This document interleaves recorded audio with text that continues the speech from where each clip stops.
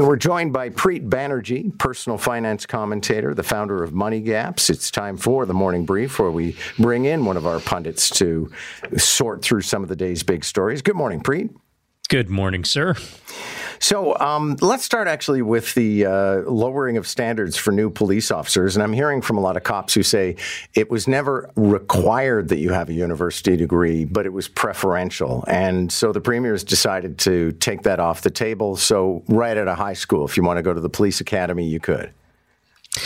Right. Well, so that's interesting. So this isn't really changing that aspect of it, but the elimination of tuition fees is interesting. Listen, I understand there's an acute need for more bodies on the street. We get that based on what's been going around in the city. But I don't love the idea that reducing the barriers to entry is the solution instead of making it more attractive to be a police officer. Because one of the long-term issues we're going to face is who are going to be the future police officers? Where are we going to get them from? How do we attract the next crop? So I don't know if reducing barriers to entry is the long-term solution. But I do have a request. If you're going to eliminate the tuition, then I would like to see the enrollment go to, reflecting the diversity of the overall population. And not just what are the standards going to be for, figuring who is going to be in those next cohorts. I would like some thought put into that and maybe articulated so it can be a little bit more transparent. Okay. I don't know what people should make for a living, but Brian Lilly writes a column today about how apparently the board of directors at Metrolinx thinks that the boss should be making more than $1 million, and that's been submitted to the province. What do you say? Well, I mean, if you can back that up and state your case as to why you think that, a certain person should be earning that level of money, great, make your case. I just don't see that case being made based on what we've seen for the tenure of when this individual came into the top job. I think they were making about $500,000 a year, and it's increased to over $800,000 during a time which I don't recall seeing any big wins for Ontario Transit users, if anything at all. Yeah. If anything, there's increased frustration, missed deadlines all the time. Questionable, projects as to where should we put a new station when there's clear public backlash. So who exactly thinks that they're doing such a stellar job that there should be an even greater pay increase over and above the already great pay increases that this person has had over the last couple of years? Yeah. I mean, I would say maybe you get a lollipop the day that the Eglinton Crosstown opens. Well, I guess you could prepay for one and expect to get that in many years from now, because it's been a long time and I just don't know when it's going to come.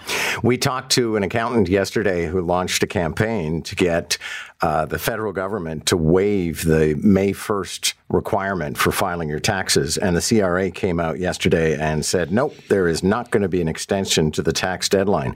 I do think, though, Preet, that the accountant made a compelling argument that if you're a person who does your own taxes and you have a pressing question and you get on the phone, nobody's going to answer your call. Yeah, it is a good point, because there are still lots of people who use phones, apparently, and they have questions. While I would say there are some really great online resources for people who want to learn how to file their own taxes. There's no shortage of resources to do that for you. That being said, not everyone can do it. It's a very intimidating thing for a lot of people. I don't think anyone who is a perennial tax filing procrastinator should be banking on an extension. If you're just procrastinating, just get your taxes done. But the CRA has said that, it's possible that if, there could be some kind of relief if you file late due to circumstances beyond your control. And they say that's on a case-by-case basis. So they haven't specified if, a strike falls under something that's not under your control. You could argue that it is, but I think they might take a look at, all right, what's been the previous tax history for you?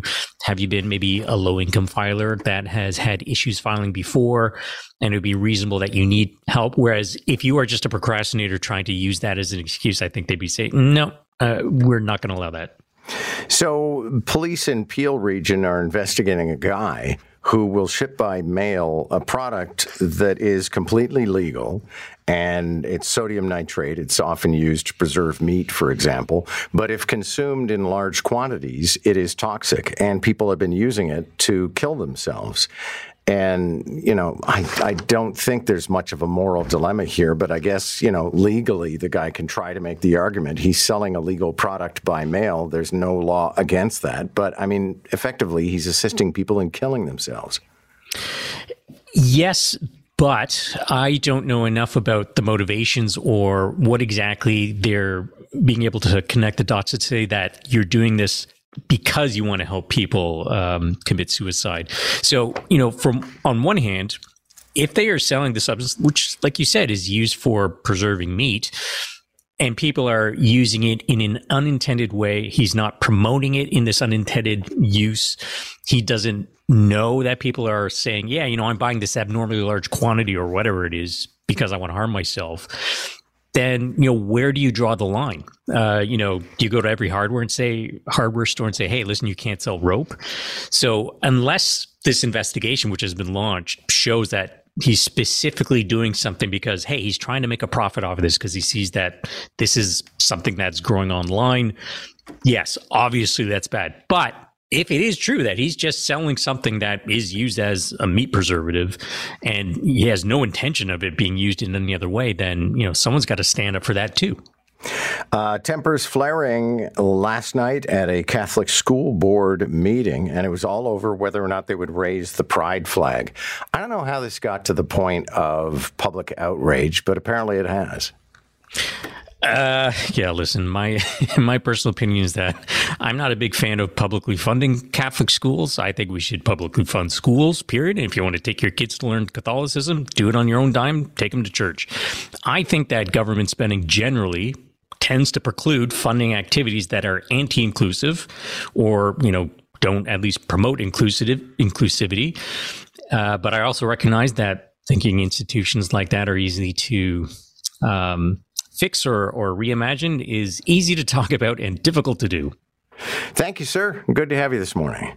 Thank you, John. Preet Banerjee, if you like what you hear, you can learn more about his personal finance perspectives at the website MoneyGaps.